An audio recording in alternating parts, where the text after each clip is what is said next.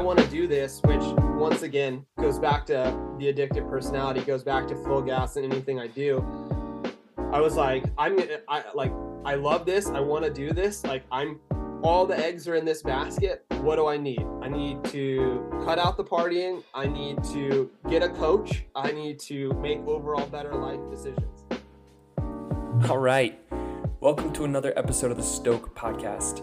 My name is Quinn, and that was Justin. Justin Martin is a professional marathon cross-country mountain biker. He is fast, and he has dedication that, is hard to find. You can't teach it. This guy will spend literally 4 hours on his bike trainer just to build that aerobic capacity. So it's pretty cool what Justin is doing. He's training to be an elite level professional athlete, also trying to create an amazing coaching platform, which I have started and I have loved it. He's just building my freaking capacity. He's making me do 2 hours of easy pedaling, which is hard to do, but I appreciate it. And I know that it is going to pay off.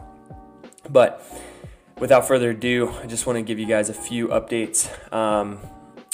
Verde Valley Bicycle Company is creating a bunch of cool events coming up for 2023. I've been honored to help out getting these events coordinated, just kind of by doing a bunch of design work and helping with creating the courses and so forth. But coming up on March 25th is the Verde Valley Rally. And this is going to be so cool. If you've ever ridden in Cottonwood, Arizona, at a place called Dead Horse, that's where the event's going to take place. It's as if Moab, Utah, and Sedona made a baby.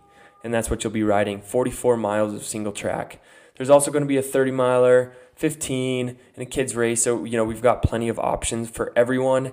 And then April 1st, we got a fun gravel group ride. So stay tuned with that. Kind of details are always shifting around based on just the course profile.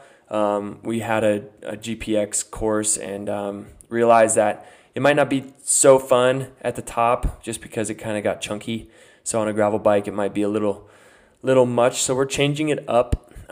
We have some few ideas, so just stay in tune for that. But anyway, guys, you can find that in the show notes. I'll just put a link, but it's going to be verdevalley.com. And you guys can just keep an eye on those events. You can also find them on Bike Reg.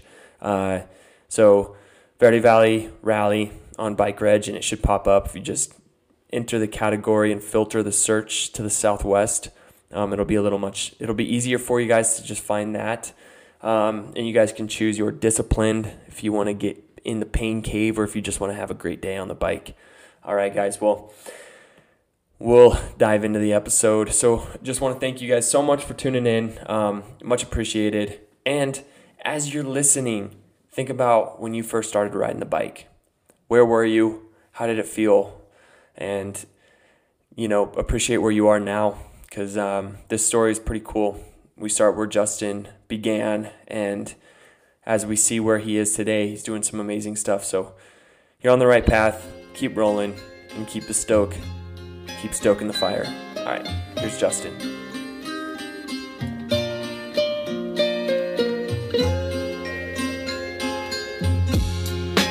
Boom.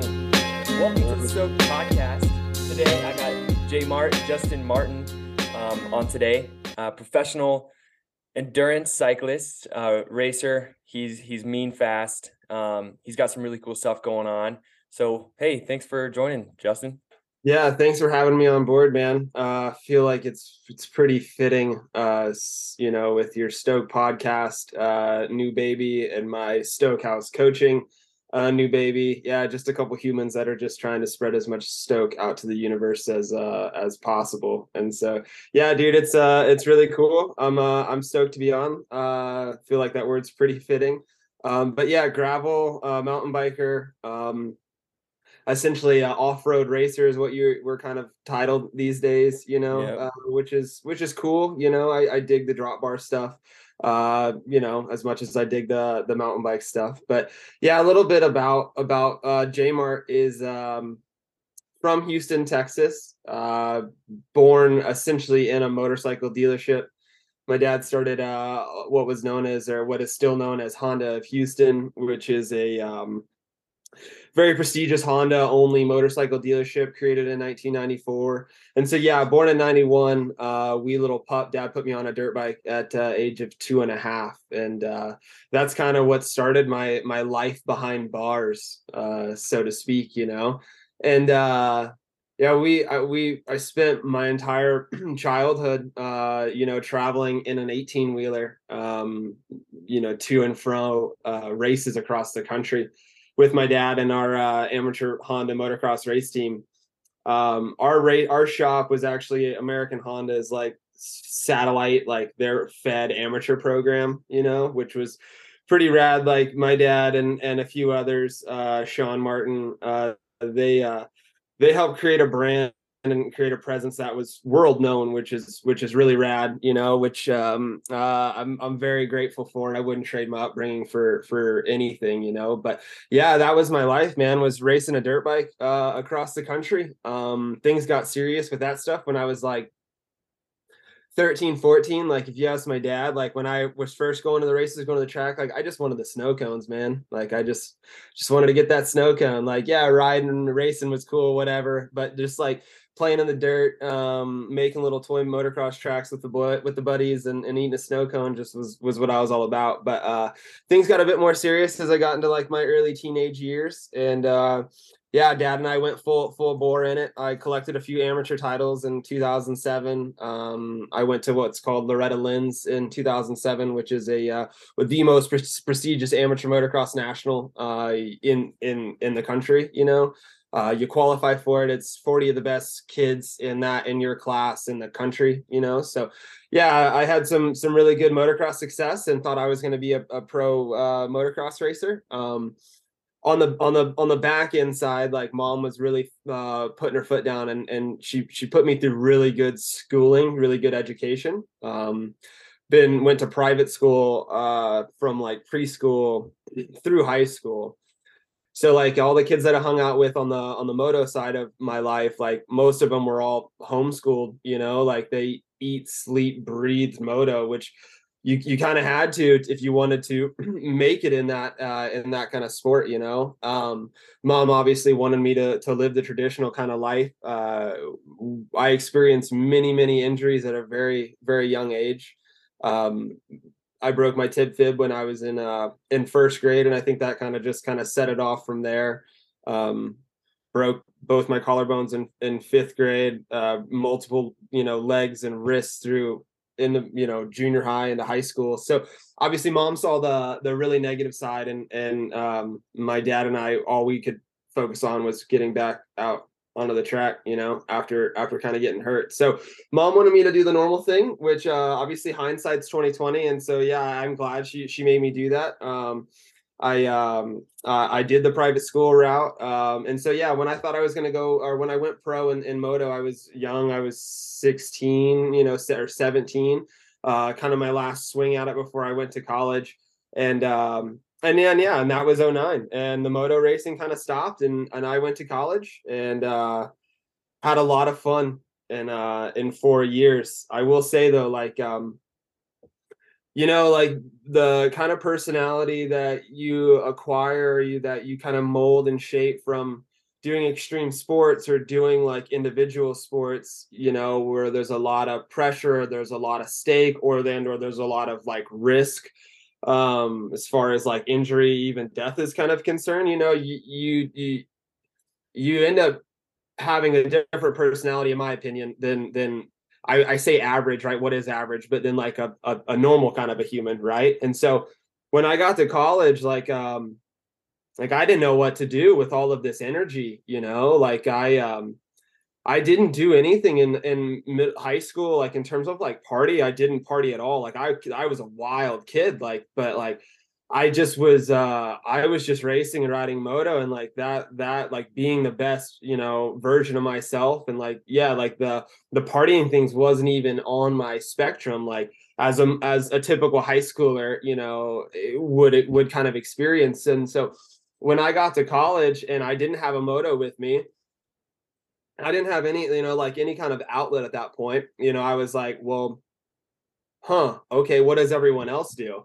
And then that's when your boy found partying, and do I regret it? And I mean, no, because I mean, like, I truly believe the life experiences that I deal with and that I experience and I go through are designed to mold and shape my perspective for the better for the future, Um, but um, but yeah, man, like I went through the whole college thing as like a normal college kid, like I enjoyed school, I enjoyed writing, and so going to class was never an issue for me, or getting the work done was never an issue. But outside of that, man, your boy was and I was in Austin, Texas, like one of the biggest like college towns in the country. And yeah, I got a lot of experience, so to speak.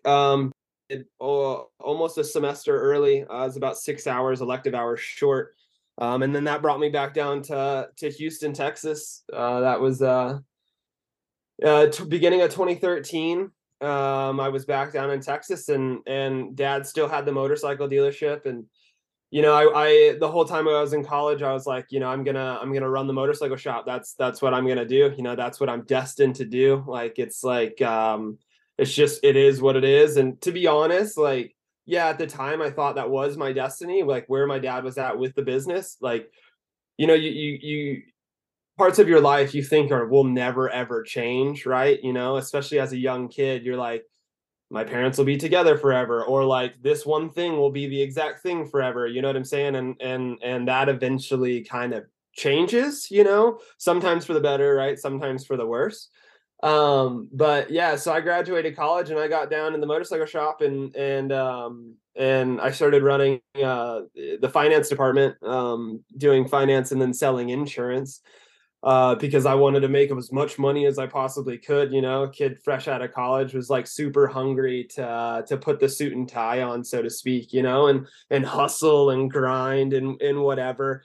And I still at that point hadn't touched a bicycle, and I was riding moto, and my college habits, my college, extracurricular activities, the partying was still trickling over post college. 21, 22, just still trying to pinball your way through life, kind of figuring it out. And so, yeah, I was doing the insurance and doing the motorcycle or the finance gig at the motorcycle shop. And things were getting a little different at the shop. My dad had been treading water for years, to be honest. We built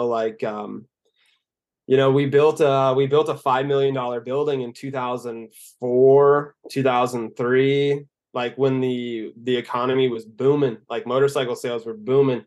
Dad was doing $1 million a month, like easy. And so, they just got excited, and he just got a little overzealous on the build, and built a really bitchin' building. Like I said, $5 million building. Had a dyno in the warehouse. We had a big area out back to test UTVs, four-wheelers. You had a mock like trail system, rock gardens, like, dude, it was and then the high density area in the main building. We had a way to test watercraft, like jet skis and shit. Like, it was, dude, I mean, the building, it's actually, yeah, it's on my chest. Oh yeah. That's my dad's motorcycle building. And Yeah. so, he'd been treading water and just been faking it, and robbing Peter to pay Paul, type of thing, in terms of trying to keep the business afloat. And,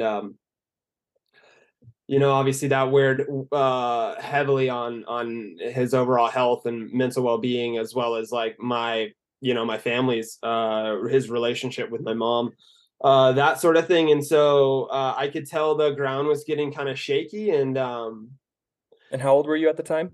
that was 2013. Because I had just gotten back, so because I started the insurance agency in 24. Yeah, dude. So yeah, I mean, I was 22. That's Yeah, young. 22. And so like my whole world was kind of shaking, because like my dad was trying to find someone to buy the shop, but then he was trying to still stay involved, but he was also trying to hold out for like a gajillion-dollar deal, which wasn't probably going to happen, but like could happen. And like I totally understand, because like he created this freaking gym. He truly did. Like You know, you had people outside of the United States that were buying our graphics for our race team. You know what I'm saying? Like we had a presence that was that, you know, that he helped create. And so like, you know, the value, you know, more than money, like what he put on this on his baby, like I totally get, you know, and so that's why he was really just holding off, you know. But like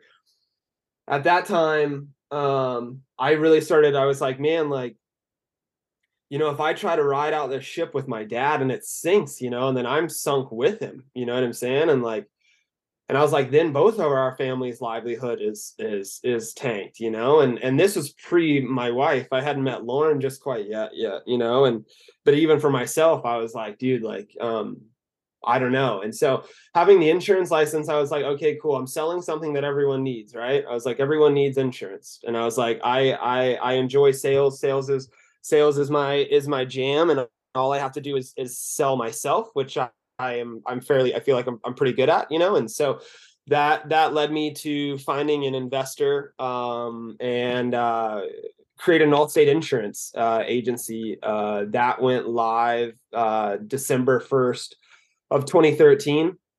Once again, 22 years old. I spent like 2 months like in education, anywhere from Dallas, Texas to Chicago, you know. And I was the youngest kid in there. There was definitely some younger entrepreneurs, you know, that would like, you know, if I was 22, they were like late 20s, you know, maybe early 30s. But everyone else was like well established in their working career, like former Charles Schwab, like business execs, you know, like whatever they come from, you know. And so I was just young, hungry, and wanted to make a lot of money. And so And it that was was the motive. Is that the yeah, motive? yeah, Like that just that was it, dude. That well, yes, that was primary motive was like oh shit, I don't know what's happening at the motorcycle shop. You know, I don't know where this is gonna go. Like, and I, dude, like the shit that my dad was telling me, like, you know, like him venting the shit that he was, you know, mentally kind of going through, like the shit that I had to materialize and metabolize and eat at a very, very young age, you know, like yeah, like it, I was like, dude, I as sick as having a motorcycle shop is, like, and how rad the highs were, I was like, dude, those lows, like, man, I don't think I can have much, you know, I don't have much bandwidth to be a part of that, you know, at least at that point. And so yeah, I dipped, and obviously I did want to make a shitload of money. Like, you know what I'm saying? Like you get out of college and you're like, cool. You know, you immediately expect you're supposed to have the big bankroll, I wanted a new truck, and I wanted this and I wanted that, and I wanted the watch and I wanted the clothes. And so yeah, it was a big learning curve. You know, I was pinned. I was essentially doing the agency solo. Like I had one licensed sales producer that was helping me, and obviously I had my mentor that was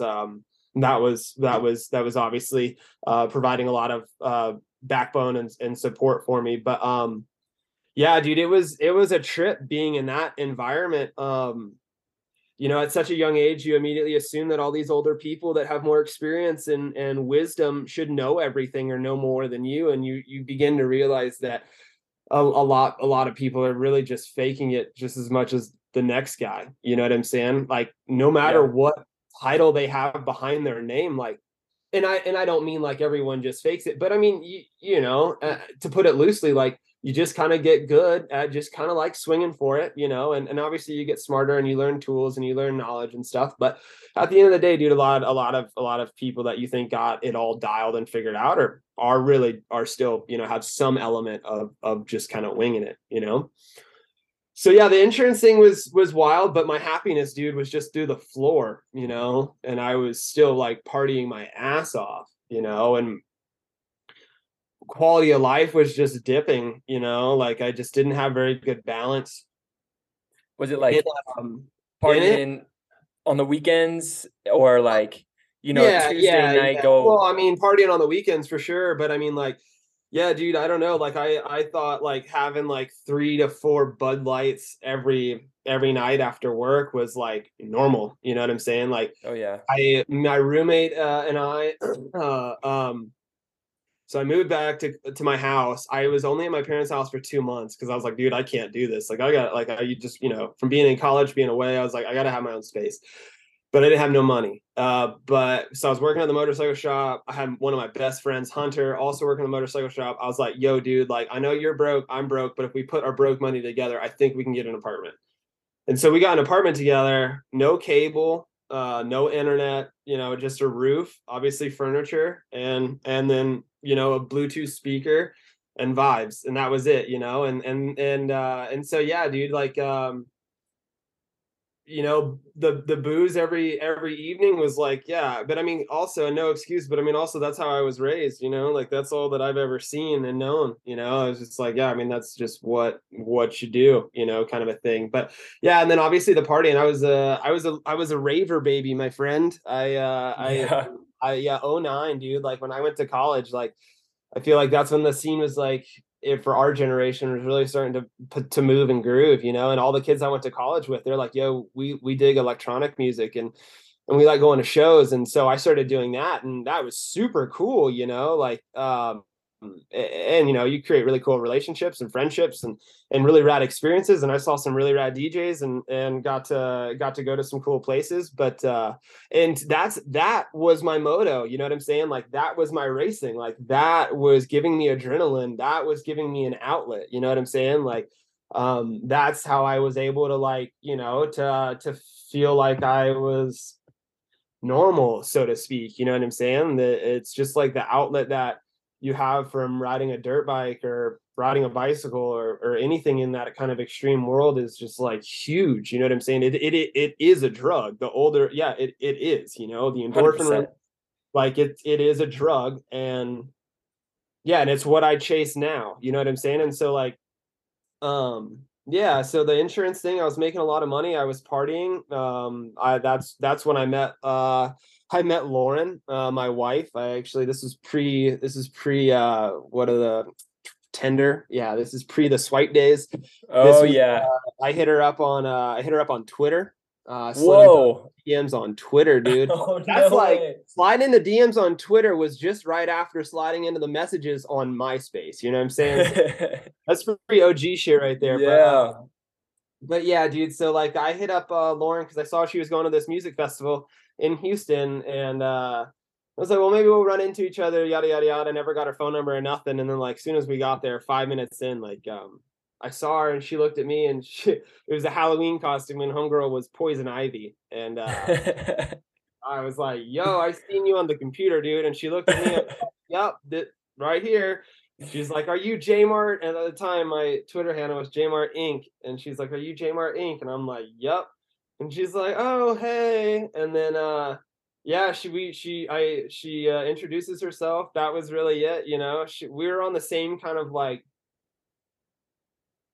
party, like scene vibe or whatever. So yeah, she dipped as soon as I kind of said what up. She was like, all right, see you later. And I was like, okay, see you later. I guess I'll never probably ever see you again. And we ended up hanging out a month or so, a couple months after that. And I didn't kiss her the first time we really hung out, and I think that just kind of sealed the deal. So, like, gentlemen, ladies, everyone knows the other person always wants what they can't have. So Yes. don't So true. yeah, don't kiss them on the first date, and who knows, you might be with them 9.5 years later. But yeah, dude, so that takes me to like 2015.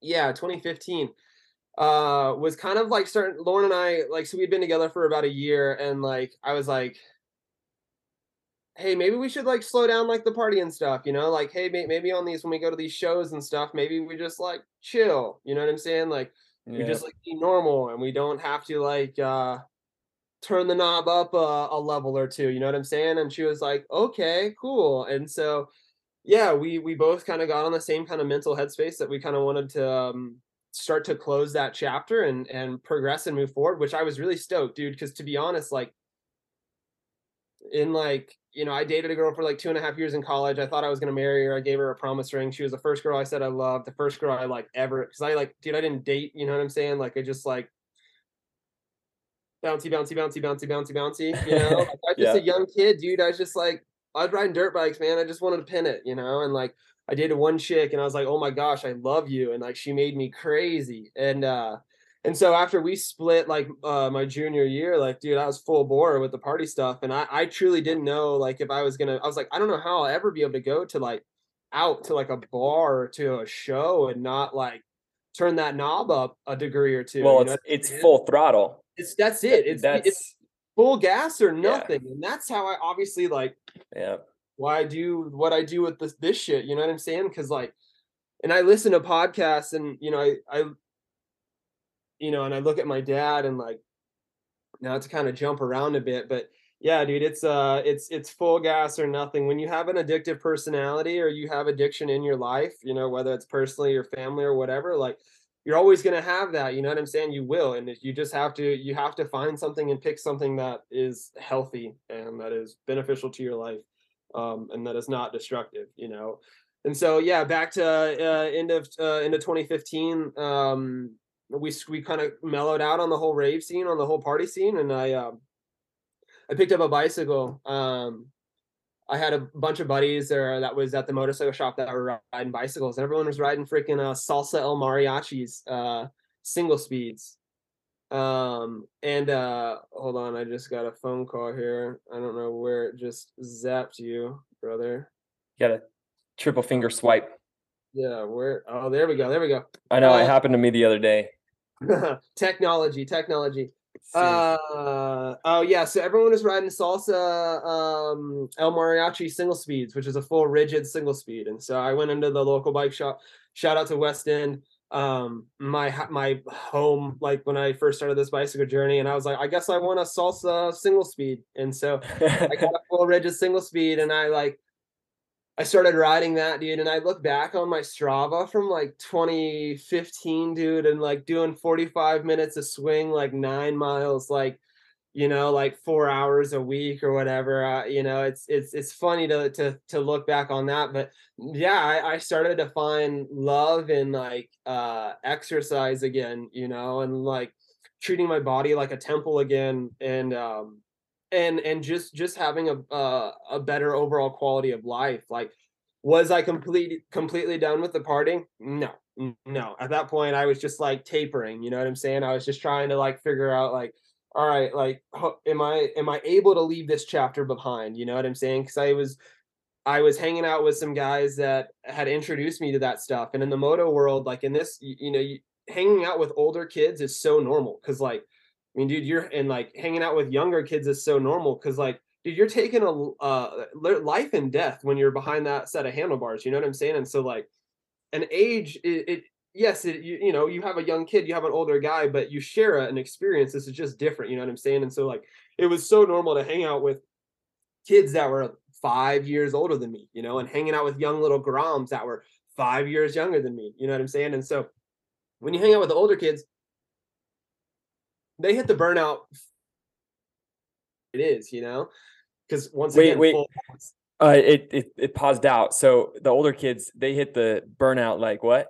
Yeah, so like the old, are we good? Okay, no, I hit mute. Okay, cool. No, so like the older kids, like they hit the burnout first, you know what I'm saying? They hit the party scene first. And so like as I started getting to that same kind of like, okay, I'm not gonna be racing a moto my entire life. Like now I'm going to college, like they're like, cool, so this is what we're doing. Like we're going to the clubs, a couple times a week. Like we've got bottles, we've got the sections, you know what I'm saying? Like we don't wait in no line. Like I had a couple guys like, yeah, once again, like we do anything, you go full gas. You know what I'm saying? Like we're not doing no Cat 3. Like we're going straight open pro to this type shit. You know what I'm saying? And like, yeah, like I had buddies that had the resources that like we just, yeah, as lame as it sounds, like we looked like baller. I was no baller by any means. Like, knew the right people, so to speak. But yeah, regardless, I don't even know where I was really going with that, but the partying shit, dude, that was what we were doing still in 2015. But I picked up the single speed, and I started riding bicycles, and then I all of a sudden, like into 2015, like I was like, dude, I think I want to race something again, and so I picked up my first Specialized, which was an Epic World Cup Elite, I think it was 2016. So that would have been the beginning of 2016. And I was like, cool, yep, I'm gonna race bicycles, because I started finding I found Strava, like, well, at least like chasing trophies and shit. And so I was like, okay, cool, like comms, like, all right, I'm about this. I like this. And so I was like, cool, I'm gonna start racing the local the Texas cross country series. Um, I ended up breaking my collarbone before the series started. On the bicycle? On the bicycle. Yeah, Yeah. I got a Oh, nice little lip there. Yeah, so anyone that yeah. says like bicycles are safer than moto, like give me a damn unicycle, you know what I'm saying? Like I can probably push it to its limit and shit can get a little sideways. But yeah, so I broke the collarbone and I had to hit reset and then 2016 though, I hit the spring series full bore for the Texas cross country series and I raced Cat 2. Um just because I never raced a bicycle before, I figured it'd be a good place to start. And was had no structure as far as training. I was like, well, I'll just ride my bicycle 100 miles a week. I thought that was like a good like gauge, in terms of volume or whatever. Just really, you just need consistency when you get rolling. And and so I won everything in the Cat 2 stuff. Like, I like I did. I had another moto buddy of mine, Cody Haverfield. Like, I was just riding more bicycles during the week. He was just still riding some more moto, but I was like dragging him out to the races, and him and I like, yeah, we didn't take the training serious. Like, we were still partying a little bit, and then we'd go race these bicycles on the weekend and just like clean up. And so that was cool. Like, being a big fish in a small pond on the Cat 2 stuff, and that was 2016. And so end of 2016 I had wrapped up the state title, or end of the state series in 2016 I had wrapped up the Cat 2 like state title or whatever. And so for the final race I for the final race weekend, it was a double header. On the Saturday I raced Cat 1 and I ended up winning that by like 2 minutes. And so then on Sunday I raced the Pro Open category, which at the time, dude, like Texas still has hitters. But like at the time, like Carson and Braden Lang, okay, Braden on fire. Braden, I love that kid to death. Carson, those two brothers, I'd take a bullet for those kids. But Braden, won one of the lifetime events. Like, okay, all right, all right. Yep. Carson, is good at whatever he wants to do. Like Carson, all the Lang brothers are good at what they want to do. But Texas Racing had both the Lang brothers. It had Tristan Ewell. Tristan Ewell was factory giant guy. Tristan Ewell is a legend in the mountain biking world. Won, I think, a stage or two at BC Bike Race or podium BC Bike Race. So anyways, it was stacked. I got smoked. I mean, smoked. I was like seventh, which, like, I mean, the field was pretty stacked for a Texas XC race, but I was like seventh, minutes off of those guys. And that's when I was like, oh shit, okay, like, because I was like, yo, I race moto. Like, I had coaches in moto. I was like, dude, you guys, this is a dumb little bicycle. Like, dude, I muscle around a 225-pound machine. Like, I know I'm good. I got this shit figured out. I just sweeped Cat 2s. I Yeah. just won a Cat 1. You're in for one. Mhm. So I got served some humble pie, and I was like, all right, if I want to do this, which once again goes back to the addictive personality, goes back to full gas in anything I do. I was like, I love this. I want to do this. Like, all the eggs are in this basket. What do I need? I need to cut out the partying. I need to get a coach. I need to make overall better life decisions. So, I ended up, I went to college with, Payson McKelvin's ex-girlfriend. And she had hit me up at one point in time when I was being a Cat 2 hero, and she was like, "Hey, Payson's coaching, yada yada." I was like, "No, no, no, no, I'm good. I'm winning this shit. You obviously, I don't need a coach. I'm good." So I hit her back up, and I hit Payson up, and so I started working with Payson. Who Payson was under the Williams Racing Academy umbrella, which I was Mhm. also under the Williams Racing Academy umbrella. They've been around for a while. They're known for some great results in terms of developing athletes for a long time. And they work really well with athletes too and Yep, their needs, which is really cool. yep. So Christian Williams runs point on that program. Um, And so yeah, it was really it was great working with Payson and Christian. I worked with them from 2016 until I moved here to Colorado in 2018. But yeah, dude, I was full bore with the cycling stuff, you know.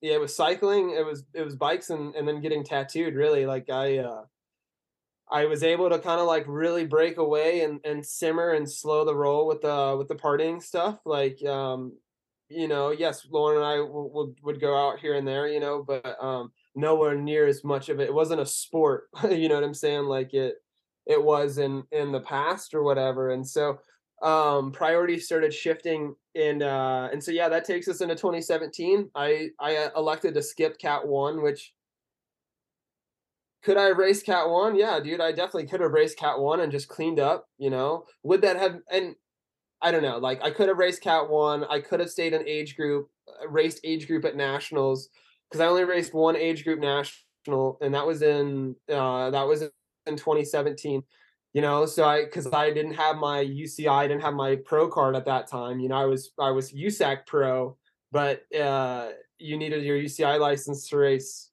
elite at nationals, you know, so I had to race age group.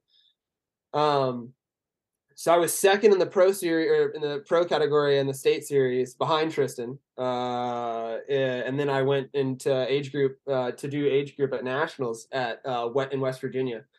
It's a mutter. Lauren and I asked Lauren to marry me on the way up there. That was super cool. But yeah, dude, I kind of got, in my opinion, I kind of got smoked because I was like, yo, I'm gonna win this shit, you know. But obviously, like, there's guys that ride age group that had been in age group that should be racing pro, you know, but they want to collect those podiums, you know, they want to collect that jersey because for whatever reason, like, it's in so different in moto, like.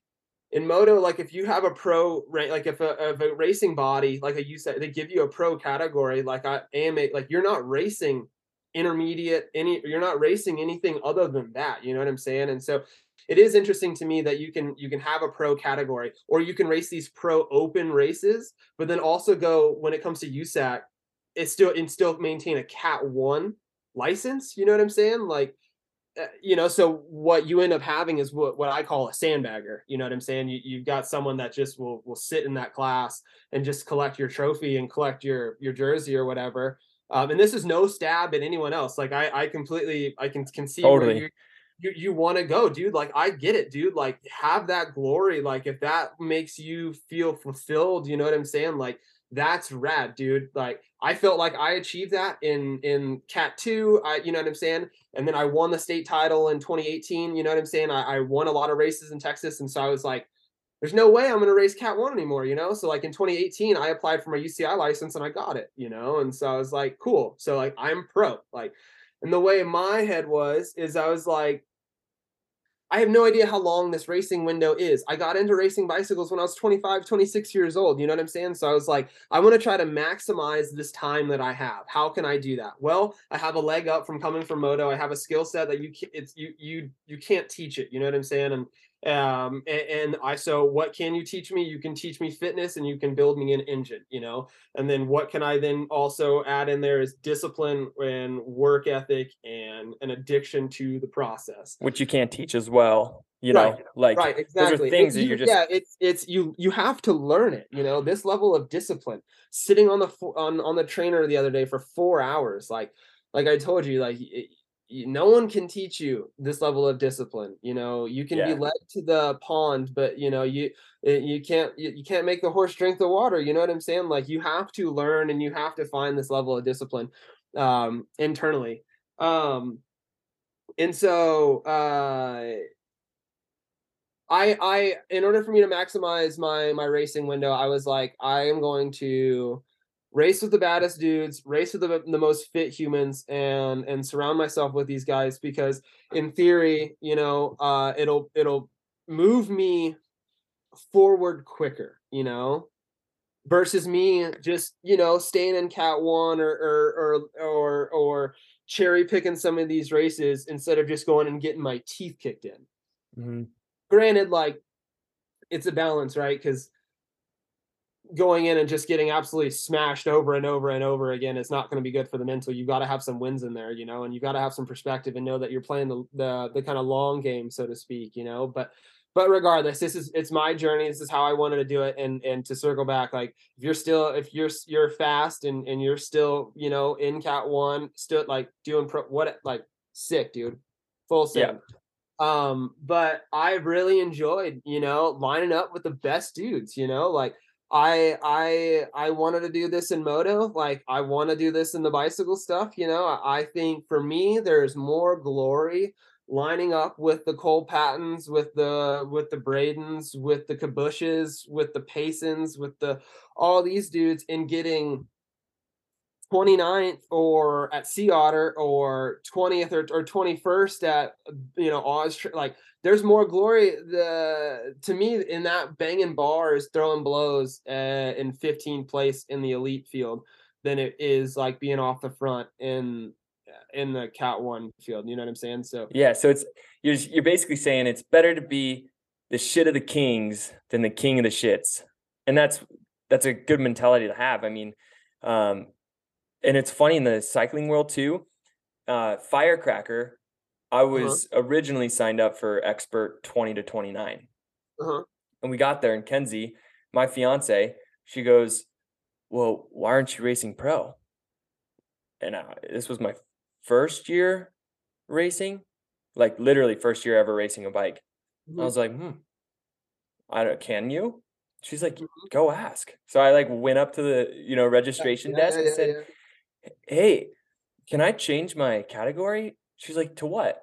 I'm like, pro. She's like, sure. I was like blown away. I said, it's that easy? She's like, yeah, if you have the balls to go tell me you want to race pro, go for it. But good luck. Luna, stop. The children. She's like, woo, woo, yeah. Luna, stop. Hey. But anyway, so yeah, she lets you sign up for pro. Yeah, let me sign up for pro. Signed up with the Paysons, signed up with, you know, the Dave Weens, and yeah, totally got my shit rocked, you know, like I placed pretty good. I mean, with people who, you know, were taking top 10 in nationals, and I was like, whoa, okay.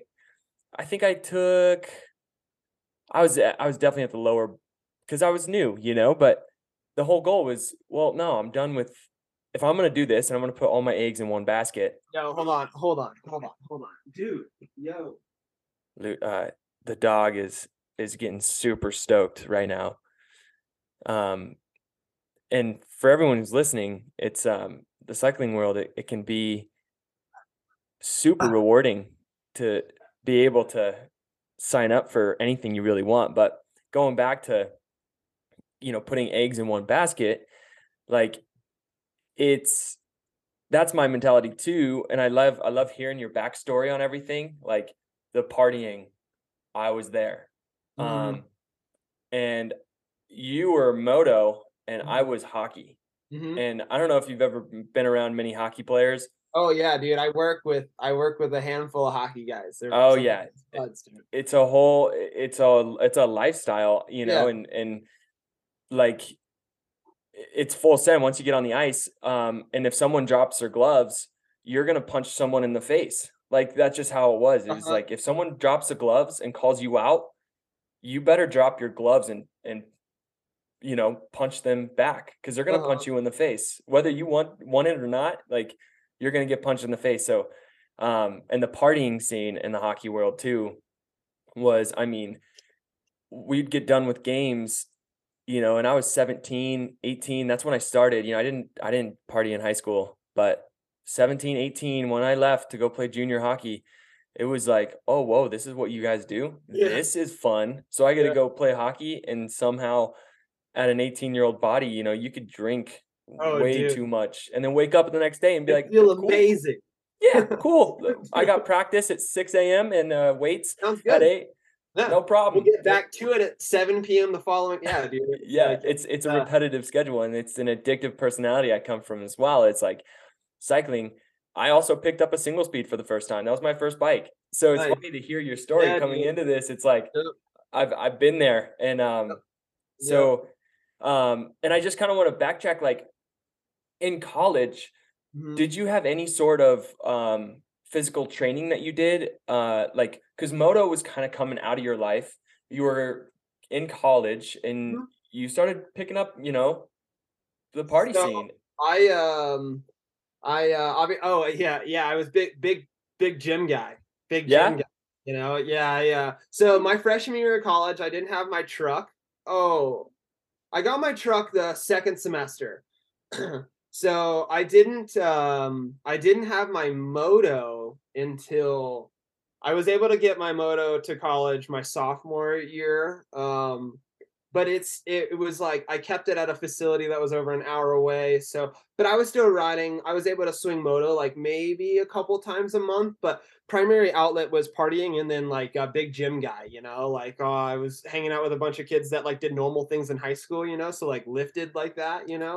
And so yeah, and I'm always been super skinny. I think I'll forever be super skinny, but I definitely wasn't as lean as I am, now, from what the cycling's done. And so I wanted to gain weight, and so yeah, I was try to be big gym guy. And then rode some moto here and there. I did have a bicycle with me. I had my one of my bikes with me, but dude, like I think the only time I would really ride that thing is when I needed to like sweat out some of the freaking Keystone that I drank the night before. Yeah. Really Because when like that. hangovers started hitting, it's like, oh gosh, Hmm. that I don't like this. Dude, I was smoking cigarettes too. Like Oh so yeah. dumb, dude. I Like have a so I don't dumb. know if you can see, but on my arm right there, Oh just have yeah, that's the freaky dude. No, a I never little, did none of that dumb shit. I wasn't like yeah. I had So if buddies that anyone were doing who's dude. not, I burned cigarettes on my arm as a party trick. So, Yeah, so dumb. I dude, had buddies so that did that shit, stupid, putting them out on their tongues. My so part stupid. my dumb party trick was just smoking them, dude. Like, and that's the thing, dude. Because like I didn't know, Like, I mean, I knew And better, but I'm in college, and like, what are we doing? We're studying all night long. Like, we're at the coffee shop, everyone's smoking cigarettes, and I'm like, okay, and like you partying, and like, what is everyone doing? Everyone's smoking cigarettes, and like this is like pre-Juul days, and so like everyone like, dude, I just smoked cigarettes, and I don't know how I smoked cigarettes. I'm about to beat these dogs, dude. and you know, with an addictive personality, if anyone who's listening, it's it could be translated into any which way. It Yeah, could be so translated into good. It could be translated into substance. It could be yep, translated into physical, which now I think both of us have translated the addictive personality into a good outlet. But yep. growing up, you don't really have mom and dad don't smoke was like, I'm gonna smoke, you know? Yeah, yeah, Like, yeah, yeah, yeah, uh, yeah. so you don't have mentors. I mean, the only mentors you have in college are your friends, and if your friends did something, you were gonna do it. Or, Mhm, like it's just kind of you just follow the crowd in a way, and yeah, especially with full throttle, you're gonna go, yeah. man. Well, it's just like like obviously we get scared of things, but like everyone has that like door, or that switch that they like you either open or you close it. And I feel like the life that you live, doing the stuff that we did, like it's just easier like to flip that switch or to like let that door open just to kind of see, like, and really like I think it also boils down to like just being really curious as well too, like Hmm. for me, like I didn't do like I was so like sheltered away from all that stuff, and then yeah, like once you get around it, and then obviously not having an outlet, and then obviously also having, I mean, I've got addiction on my dad, on my mom, my both my mom and my dad's side, like dad struggles with it, like, he's had his brothers struggle with it, my grandparents, his grandparent or his parents, my grandparents, like I used to think my grandfather had Parkinson's, right? Yeah, That's yeah. when you kind of So shake the he hands, shake and all the it's time. So I used to think as a child, I used to think he had Parkinson's, but And then he would get his gin, or he'd get his Chardonnay at like 9:30, 10 a.m., and then like all of a sudden that shake would stop, you know. Yep. And then obviously you get a little older and I'm like, okay, okay, but you become desensitized to it, to a degree. I will say like I was almost raised like in a split household, but my parents were together just on how they parented. So like my mom was like super strict. Like we went to church, like, put me through Catholic school, like super, super strict. Wanted me to just be a good human. Definitely did have a tighter leash around me, where my dad it was the wild, wild west. Like we would travel across the country. I would check in with my dad periodically throughout the weekend at a race in the middle of nowhere. You know what I'm saying? Like he would obviously help like, with food and stuff, but a lot of it I'm fending for myself. Yeah, I mean all the resources, not like I was struggling by any means, you know what I'm Yeah, saying? yeah, yeah. I'm on my own, like, and it was what I wanted. I was like, shit, dude, I get to do whatever I want now, And it's like, it was just like two different ways to be parented, which like created this like really wild, like split half in my brain, as I've kind of gotten older. Um, which is kind of And like to interesting. And explain that half, is it like one side is very kind of um organized, you need routine, you have, you know, goals in life that are important, and then the other half's kind of like, woo, all right, let's go do this and let's just kind of yeah, yeah. open freely to kind of travel as you will, right? That's Like, exactly it, dude. That's exactly it. My dad is a drifter. My dad is a nomad. Like my dad is like it's just floating, you know what I'm saying? And my mom is not. My mom is very wake grounded. up, make the bed, brush your teeth, take a Yep, shower. yep. Yep. Check the boxes, that sort of thing, and so uh and my mom doesn't touch alcohol. My mom doesn't touch a single substance, like she never has, like she and then where my dad is the complete opposite end of that spectrum. And so I have that like relax and just chill, whatever side, about say booze, like having a drink or having a beer, one beer a day or, like a couple beers a week, like, yeah, whatever. And then I have, the other half where it's like, yo, dude, like you can't have any of that stuff, really, like, I mean, just from how you were raised or what I've seen, you know what I'm saying, and how, what kind of personality that I have, and so yeah, like I do like as of right now, like I maybe have a beer like or a drink of alcohol very periodically. Last year in January, I just quit altogether for a long time. I think I had a beer after Sea Otter because Hmm. I was so stoked with that performance, and I think I had a beer after Sea Otter. Um, but and I haven't had one and I don't know how many days, but regardless, like I think I'm working on I'm almost there and just like cutting it out completely, and no, I don't have a problem with it by any means, you know what I'm saying? But like I've seen how destructive it can be, and I've seen like how when it gets to a certain point, dude, it completely changes a human, like it physically changes their brain chemistry. You know what I'm Totally. saying? And so it's just it's gnarly, and so it just makes me really hyper aware to it, you know what I'm saying? Like which is a good thing and a bad thing because like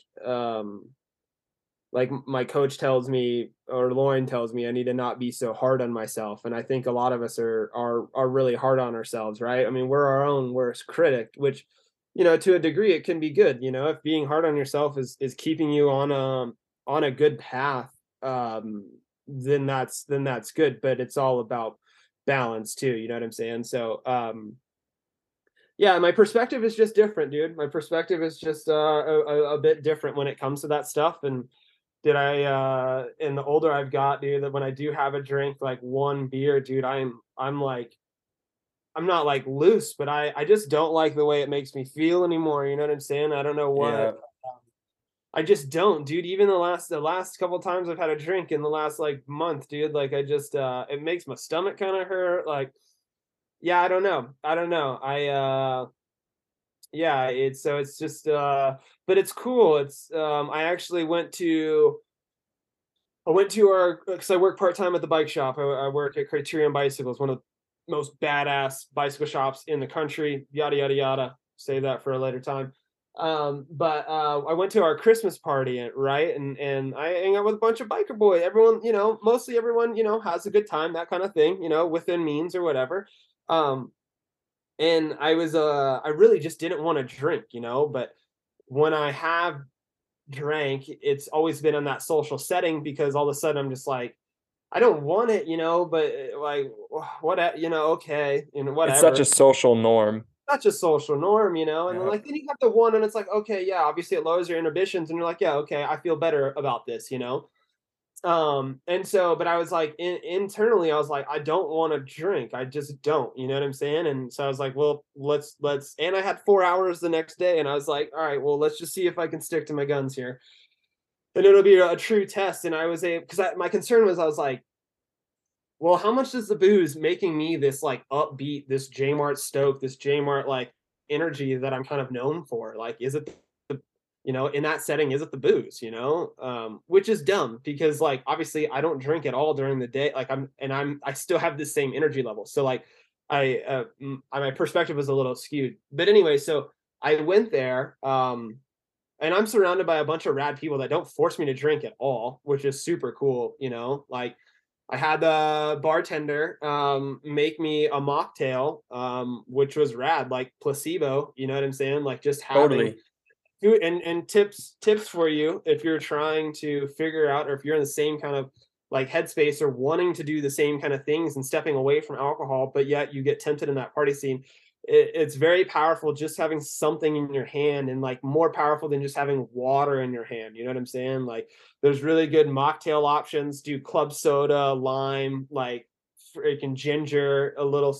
Yeah, dude. I mean, like and then like the mind is tricked and you're just sipping on that thing. And then more so like if you do have people that do like pressure you, and I'm sure maybe it comes from a good spot, they're just like a friend, like, oh come on dude, like let's just have a good time kind of a thing, Hmm. like and if you don't have anything in your hand, like obviously that type of person might push you a little bit harder. But if you've got something in your hand, then like dude, like most of those kind of people aren't going to say shit. They're going to think you're getting just as sauce as they are, kind of a thing. Yeah, So totally.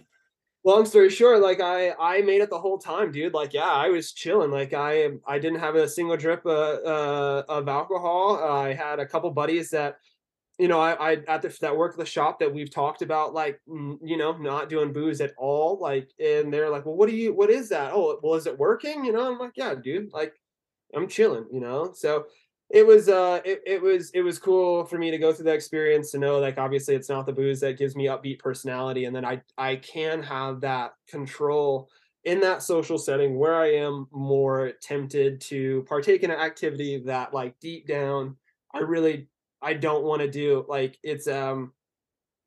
one of those things where it's just like an immediate kind of reward kind of a thing, and it's just like it's not worth it, and so um yeah, and to be honest dude, like you had Kyle Trudeau on your on your podcast. Episode 2, yeah, and he totally changed my perspective on a Yep. lot of, just basic habits, Yep. to make him the cyclist he is. I mean, that So it's a discipline, lifestyle, and like totally. I love Kyle Trudeau to death. That kid is a brother. Yeah, another kid I take a bullet for. He lets me come stay in Tucson with him in January, which I'll be there in less than a month. And so I thoroughly look forward to him just smashing my legs because he's big lifetime guy now, big Yep. lifetime Yeah, he guy. just got into the pre. Yep, Yeah, yep. Which dude, Kyle is like Kyle has talent, Kyle has work ethic, but Kyle is proof of keep swinging, like hmm consistency. Not only that, but circling back to why I brought up Kyle is the life decisions, like the first Kyle came and stayed with me for a couple months in 2019 here in Colorado. I was burnt on XC. Moved to Colorado in 2018. I was like, I immediately be fit. I was like, oh shit, I'm not fit. Altitude sucks. Cross country sucks. So I got a big travel bike. So I was big enduro guy, big BME guy, doing all the enduro racing shit. Kyle was staying with me that summer of 2019. He was very dialed. I don't know if he was full vegan yet.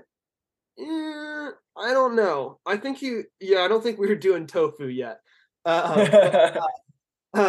Lauren, my wife, was able to entice him in glasses of wine periodically through the week. Very casual. Kyle would have. Well, yeah, Lauren is. Yeah, I've met her. The one time I met her, she's very enticing. She'd be like, yes, of course, that bubbly personality. Lauren, next thing you know, dude. Yeah, and Kyle is so funny when he gets all bubbly after a glass of vino.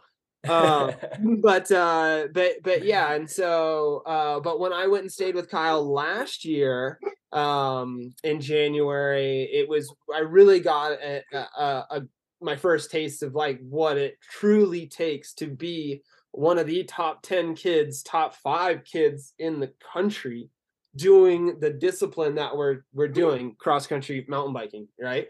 Mm-hmm. And Kyle and at that point, like, I had been working a year with Jason Tullis, who is Kyle's coach as well too. We share the same coach, TINAC championship coaching. I love that group. But I had been getting on the program, at that point in time. I hadn't had a drink of alcohol since Christmas. So I was fully committed with that kind of stuff.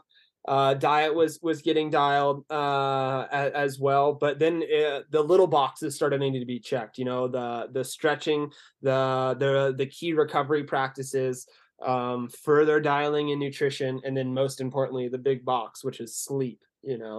And Kyle was, dude, he's a great role model for what it takes to do this shit. You know what I'm saying? Like, totally. Kyle's in bed at 8:00. 8:15, 8:30 at the latest.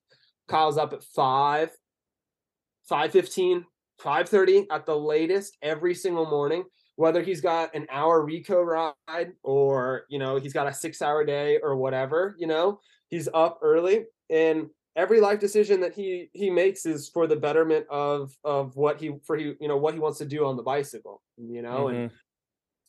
and like, dude, once you can, and Kyle and I have chatted about it, and I'll reach out to Kyle and be like, dude, I'm feeling dialed, I'm doing this. And he's like, yeah, dude, because you're checking all the boxes, you're checking all the little boxes. And like, it's the little shit that is so easy to write off, the 9 hours of sleep, the 20 minutes of stretching, foam rolling every night, like skipping out on the sugary foods and beverages, other than that, like mid-ride Coke. But yeah, dude, it's yeah, I mean, for me, the bicycle has been an amazing tool for me to work on being the best version of myself.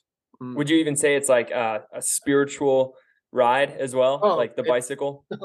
It's so spiritual, man. Like, it's just a machine. It's a tool, but it's so much more than that, like our society, and like we live so far in the future planning and what we're going to do and what we're going to accomplish, or we're so far in the past, like what we messed up or what we should have done different or what we did so good that we lose sight of like being present, and like all the magic happens when you're present, and like the moto, the bicycle, like, are things that allow me to be 100% present, and that's stuff. And like and it's all relative, you can experience that golfing or whatever your thing is, but whatever your thing is that gets your mind to be present,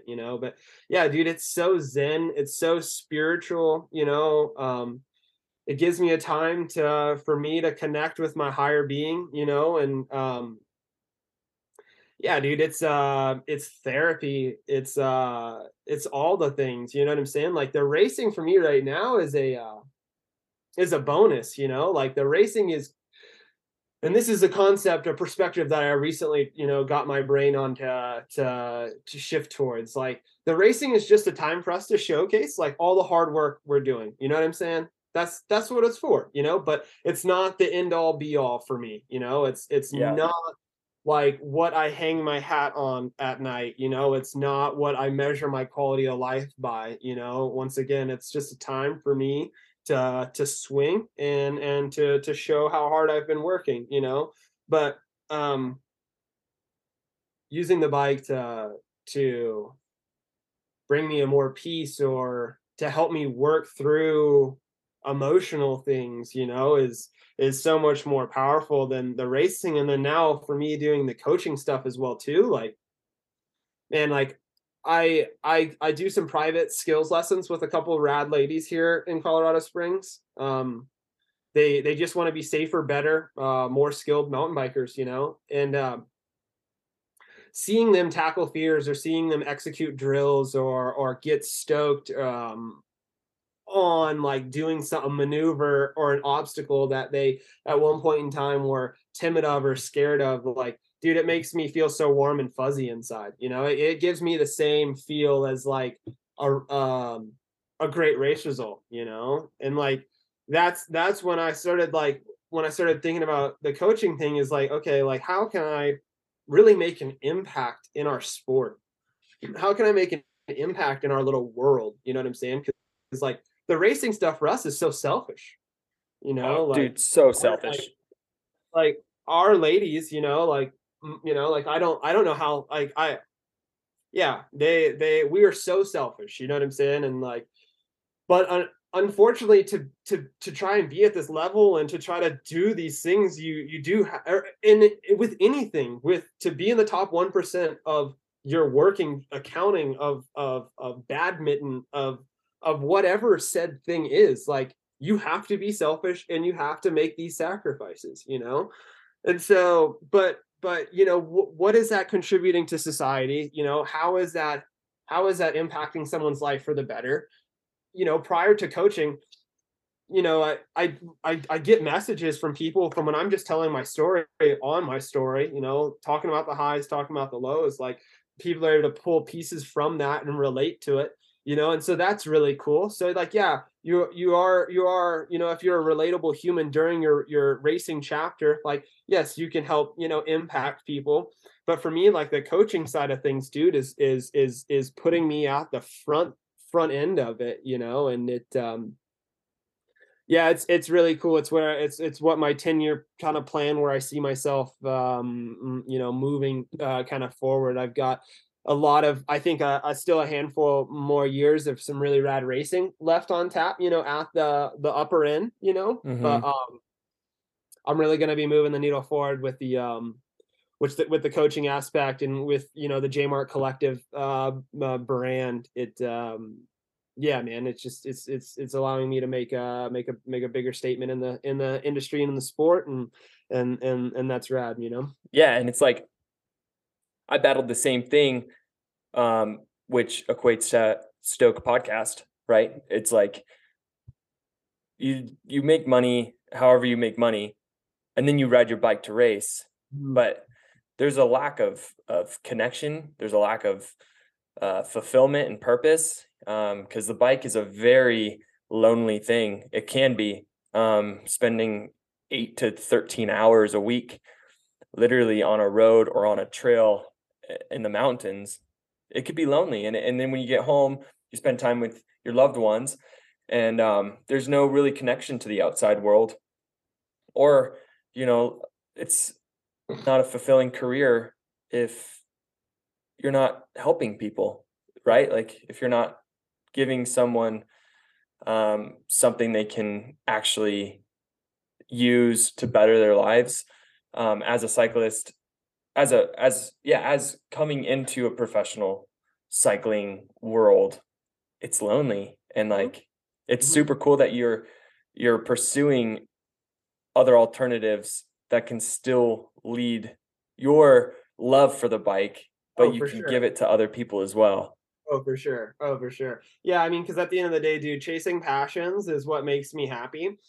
having control of my time makes me happy. Obviously, like I have the perspective from making a lot of money, like with the help of my grandfather, like, and I mean, I paid off a lot of student loan debt, like I bought a really nice truck, like I had way more money back then than I do now, but my once again, my happiness is through the roof, you know what I'm saying? And so, and obviously, like I live a very comfortable life, and I'm very well off by any means. And if my wife and I need something, like we have the ability to get it. Um, Shout out to Lauren. She is one of the most, not the most talented human I've ever met in my entire life. She's a very successful hairstylist, and what she does with her tools, with her shears, with her paintbrush, with her coloring bowl, like is what I dream to do with the bicycle. Right? She's chasing her passion. It just happens to line up with a very lucrative career. And I feel like that's something we can all aspire to have. But yeah, dude, like I'm way happier trying to figure out a way to share my enthusiasm, share my energy, share my story, share my knowledge, when it comes to the two-wheel stuff, and if I'm able to make enough money to live, comfortably, then like, dude, that's all I need. You know what I'm saying? Like, yeah, we're stoked. Happily, it's like also live happily, Yeah, because exactly. who gives a shit? I mean, if you're making $100,000-$200,000 a year and you got debt and fucking car payments and house Yeah, payments and wanting more and more and more, you're not yeah. making shit. You're not happy, No. Mhm. Yeah, so it's all in perspective. It's about what's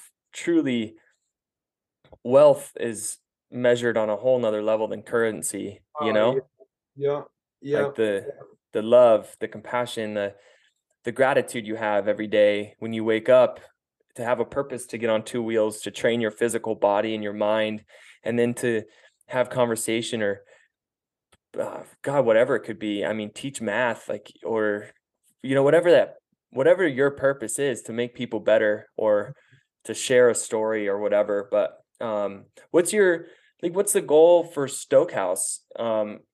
And it's funny that you're using Stokehouse, dude, because it's like two peas in a Yeah. pot. I Two peas in swear. a pod, dude. That's so Yeah, funny. Lauren helped me with that. So like I was like just trying to think of names, because like, dude, the guys at the bike shop, everyone, which is like it's I've got a hydrating. I'm gonna pee real quick before I get onto that note. Real quick. Stand Yeah, by. yeah, yeah.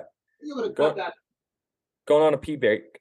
And it is so crazy thinking about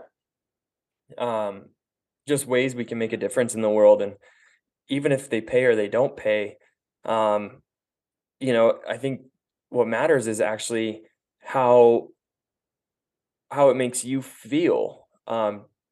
The things that you do every day. If you feel full when you go to bed, you're doing something right. And if you feel empty or lost or uncertain, change, because the only constant that we have in life is the consistency of absolute change. And the world is always changing. Your life will always be changing. And the one constant you will have is change. So just adapt. And if it doesn't feel good, change. I just went on a little rant while you peed. Nice. Got back down to race weight. Yes, dude. So Stokehouse, how did we get on Stokehouse? The guys at the shop, or a lot of humans that I come in, they're like, dude, you have a lot of stoke, you have a lot of like upbeat energy, which I do, dude. I'm kind of hyperactive, like a little bit of ADHD, maybe, I don't know. But yeah, have a lot of energy. So I was just like, Lauren, how can I package the stoke, and she fired off Stokehouse Coaching. And then I threw in the house, like spelling it German house, just like something a little like different, just to kind of like draw or whatever. But Yeah, and then it just, the more I chewed on it, and then when I came up with the mission statement, the more it all made sense, and the more it fit. And once they kind of started getting some feedback from people kind of close to me, they're like, "Oh yeah, that makes total sense," So yeah, 2 months ago, I guess it was, yeah, Stoke House Coaching was born. That's awesome. Yep. That's funny because I was coming up with podcast names. I was telling you this on the cell phone the other day. Mm-hmm. Yeah, and Stoke wasn't even at the forefront, and this is before I even saw what you were doing. And I was just like, I was like, God, dude, like what encapsulates this podcast? Like what I want to talk to cyclists. I want to talk to ultra endurance athletes. I want to talk to people who are just getting gritty. And I want to talk to people who get stoked, because everything that we do is about stoke. I mean, if you didn't ride your bike, the reason you ride your bike is because it brings some stoke. Dude, and the world needs more stoke, dude. So many humans are so mad all the time and just so, it's like, and such in a rush and so aggro, dude. Like the world needs more stoke. Like it just, dude, and you got to put it into perspective. For sure. You literally one day came to consciousness as a little kid playing in sand on a ball floating in outer space with another ball that's warm. Yep. Dude, you got water, you got this perfect balance of gravity and a body that can move throughout this space that we have, and the ability, dude, it's the sickest thing in the world. Yet you wake up every day pissed off. Like this is a gift, this is a full gift. The chances of you being where you are right now is like one, and I don't even know what's past a trillion, quadrillion, one in quadrillionth of a trillionth. Dude, it's like the chances of this is crazy, and yet we don't cherish it. Right. We fucking get pissed. We get sad, which is also sick. The fact that we can have these dope emotions and feel, I can go on a rant about how dope life is, but yeah, man, I agree. People need to have more stoke. Yep. So 100%. It's been cool. So it's grown organically. I've got 4 athletes that I'm coaching on a monthly basis, and then I've got 2, like I said, 2 ladies that I'm doing some private skill stuff with. I didn't because I'm still working part-time at the bicycle shop, and so I didn't want to be super pushy. I didn't want to be super salesy. You know what I'm saying? And I wanted the brand, and I wanted the business to just kind of grow naturally. Obviously, as I get into the new year, I'll be ramping up that side of my life a bit more, but yeah, for right now, like for the last 2 months, we got the website dialed, stokehousecoaching.com, HAUS coaching.com. Brian Chapel, who's one of my really, really great best friends from the bike shop. He's our service manager at the bike shop. He is a bitchin' photographer as well too. He's one of the photographers that has helped, turn all, like, essentially take my content, take my Instagram posts and all my social media stuff to the next level as of lately. He helped design my website, and he absolutely crushed it. So hit him up if you need any help developing your website. But yeah, man, it's been a lot of fun. I think what's going to be really cool is when I'm down in Tucson, like for that block of period where I'm just training and I'm just doing the coaching thing, and like I'll have way more bandwidth to just focus on moving the coaching business forward.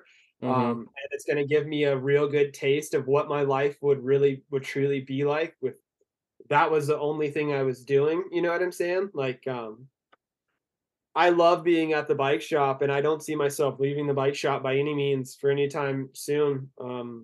Nick Ponser is a mentor, is really turned into a, I mean, yeah, I don't think he likes me saying this because he just turned 44, but he has turned into a father figure to me. You know what I'm saying? Like he's just been a mentor.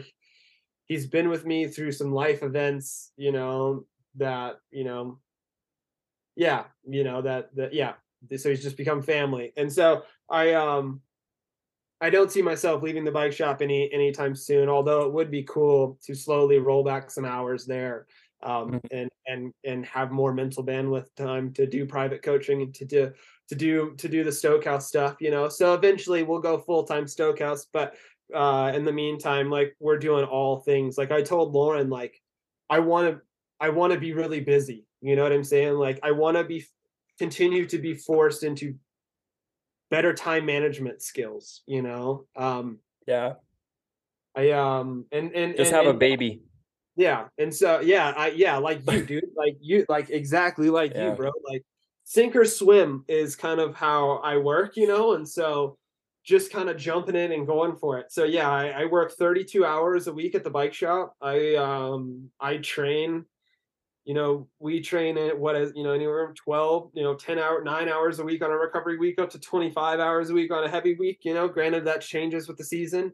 And then the coaching stuff as well too, yeah, just working on better time balance, but being in Tucson is going to give me some good perspective. Hopefully I can continue to move the needle forward with the coaching stuff. But dude, all things two wheels is moving my soul at the moment, and being at the bike shop is giving me good community involvement. I'm becoming a face in the community, which is pretty easy with all this stuff all over my skin, so it's You're recognizable for sure. yeah, it's cool to get to know all types of riders and just humans, you know what I'm saying? And like, I've been in retail my entire life, and like, yes, retail sucks. It's terrible.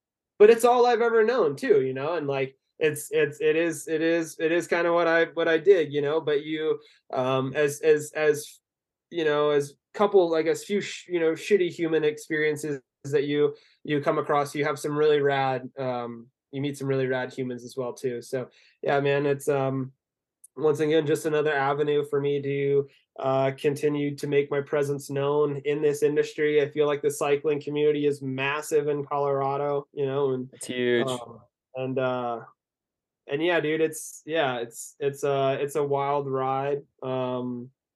It's lots of fun. Lauren keeps wanting to talk about kids. I don't know when or what that looks like, It just doesn't really, just kind of shows up. I know. Yeah, yeah, Yeah, yeah. yeah, But it's cool, dude. I'm 31 right now. I turned 32 in May, and for anyone that's in their mid to late 20s or late 20s and they're like, shit, I'm about to be 30, just like I went through.